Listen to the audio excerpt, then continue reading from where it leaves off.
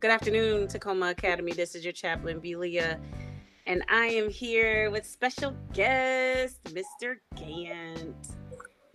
And we are going to be talking about listening to God, hearing God. What does God sound like? All those kinds of things. Um, for any of you who have ever thought about what God sounds like, or how do you know if that's really God? I think this is a conversation that you are going to want to make sure that you are tuned into, that you are focused and paying attention, because I think what you will hear will be lots of jewels and gems that will help you to hear God better. Um, let's go ahead and pray. Lord, we thank you for bringing us all here together in this one space, even though we are all over the state and even some of us are out of the country listening to this podcast. God, we thank you that we can meet here in the living room at TA and hear your voice and explore what the sound of your voice means to us, and how it helps us to move forward. Be with each student, God, and make your voice, make your sound tangible to each of them, that they would be able to share testimonies about how they have heard your voice too. In Jesus' name, amen. Hey, Mr. Gantt, Hey, what's good? life's good. God's I know good. that's right. Yes, yes. So I know we were kind of talking about what this space would be like, what these episodes would be like. And we both said we would kind of come to the table with maybe a scripture or two that most resonates with us as it pertains to hearing God's voice. And I don't know if you wanted to share first, or if you want me to share first. I kind of have two. Okay, Hope that's okay. yeah, I'll let you go. You said you have three? No, I said I'll let you go. Oh, okay. So the first one is kind of interesting because nowhere in this scripture that I can remember is there any place where it talks about hearing God's voice. But I feel like this is one of those scriptures that for me, I was introduced to it, I think maybe in 2007 or 2008. And it has literally walked me through some very interesting times, some very challenging times, and even some victorious times. And that is none other than Matthew chapter 6. And it's interesting because in my Bible, I really like this Bible. I don't know if you have it, the Poverty and Justice Bible. You ever heard of it? No, I haven't. Yeah, so Pastor Dr. Jamie Colasar put me on to the Poverty and Justice Bible. It's a contemporary English version. But what's really cool about it, sorry guys, I'm just, kind of sharing. But what's really cool about it is all of the parts in the Bible where justice or poverty is talked about, it illuminates it with orange highlighting. So it's really kind of like even scriptures that you wouldn't necessarily think is about poverty or justice. It's like, no, you need to look at this one. So anyway, okay, Matthew 6 is where we are. And like I said, there is nowhere in here that I can think of where where God is saying specifically, listen to me, or this is what I sound like, or I'm listening for God. But the Matthew 6 verse 33 is the part that really runs home for me. It says here, but more than anything else, put God's work first and do what he wants. Then the other things will be yours as well. And I feel like in this scripture, it kind of reminds me of, like, so in other versions it says, seek ye first the kingdom of God and all these things will be added to you. Right, right. But the way this is kind of written, it kind of reminds me of do do God's business and God will hear what you want. So it's like it's almost like a flip. So this may not necessarily be talking about me hearing God, but God is hearing me. God hears my voice. God hears my heart. And that when I do what God is longing for me to do, when I do what God has purposed me to do, when I do what God is telling me or inviting me to do, oh my God, like God hears what's in my heart. He hears my desires. He hears about the things that I want or that I need. And he's like, I'm going to add it. Don't worry about it. I got you, you know?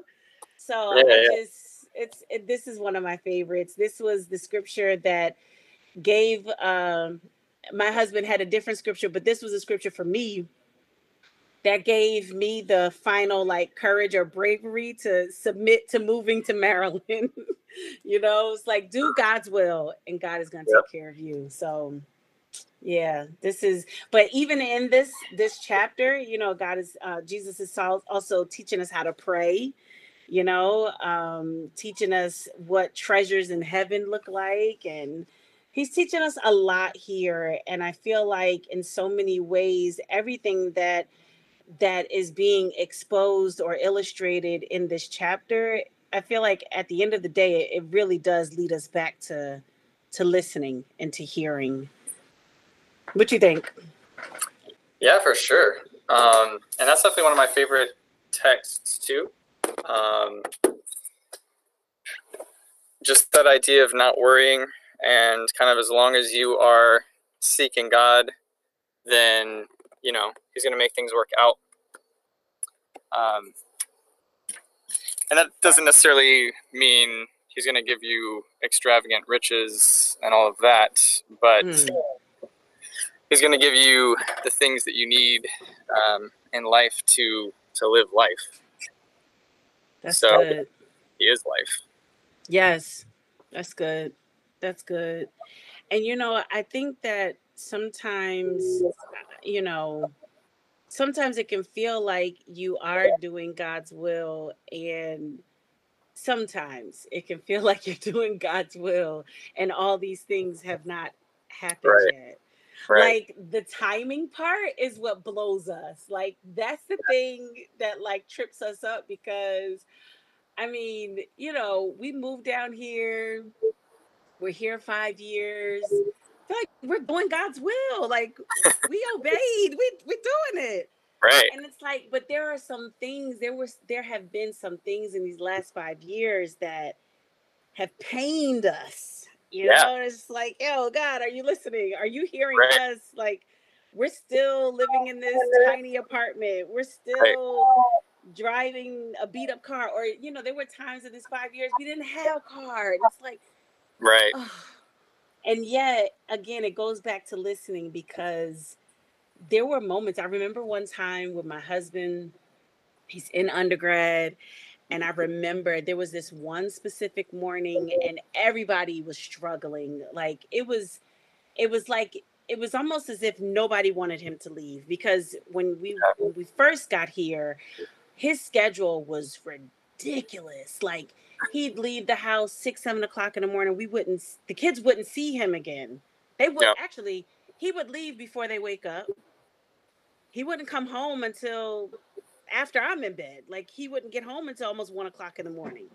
And we'd see him Friday nights, like Friday night, Sabbath. That was it. We'd have our little house party with each other. I remember one morning it was tough for everybody. It seemed like everybody was in tears. And he was just like, at the end of that day, he was just like, man, maybe I should take a break. And Mm. I was in the middle of crying, right? Just crying. Yeah. And he was like, maybe I just need to take a break. Maybe this is too much. And I was like, I wiped my tears. I was like, no, you will not. You better get your life Get together. over We this. came down here listening to God. You can't give Yeah. up. Like there's no stopping us. And so I guess, it was like, doing God's will. We've heard what God's will is in seasons, different times of our lives. And um it's been God's voice that really, or God's leading that have really helped us to be able to keep going when it's challenging, you know? Yeah. Yep. Yeah. So that's my first one. The second one is First Samuel. First Okay. Samuel 3. I think I know where this is going. Well, so how about this, right? What's crazy is, okay, y'all make sure y'all read First Samuel 3. I'll just give a brief thing that Samuel, his mama leaves him at the temple, right? Right. And he's hanging out with Eli and what's the guy's name? Phineas and Ferb? Just kidding. yeah, I know, Uh, no, that's what I wanted to say. yeah, Phineas and I Eh, blanking on the Phineas other and one. the other brother. Yeah. Sorry, other brother. Sorry, dude. Um, but he's there, right? And this one, I'm gonna assume night, and Samuel hears his name called, and he hears his name called 2 times, and on the third time, and each time he goes to run to Eli because he think Eli's calling him, and the third time Eli's like, "Yo, it's not me. It's God. God is calling your name, right?" Yeah. So here's the wild part, right? Let me tell you about this story about how, okay, so it ends up being God. Y'all, you read the scripture. But let me tell you about how this story. This one night, I'm living. Dance and I had moved from New Hampshire back to Connecticut, right? And we're living at my parents' house. And one night, it was late. I was sleeping, and I hear this knock at my door, right?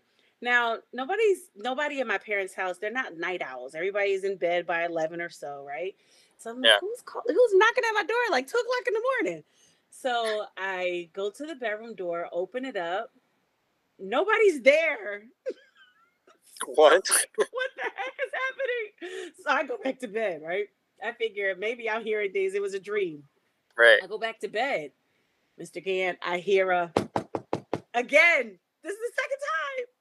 So I was like, come in. Nobody comes in. I go to the door. Nobody is there.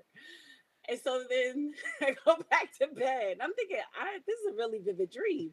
Yeah, I I'm go out of the back to house at that point. bed. What'd you say? I'm out of the house at that point. Yeah, right. Let's burn it down.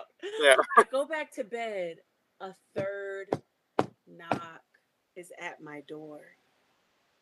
I was like, all right, God, what's up? Like, it has to be you. It has to be you, Lord. What is it? And why are you trying to get my attention like this? Are you literally knocking on the door of my heart? Right. Like, but now I don't remember what our conversation was like that night. I don't remember God saying anything specific to me, but it reminded me of Samuel.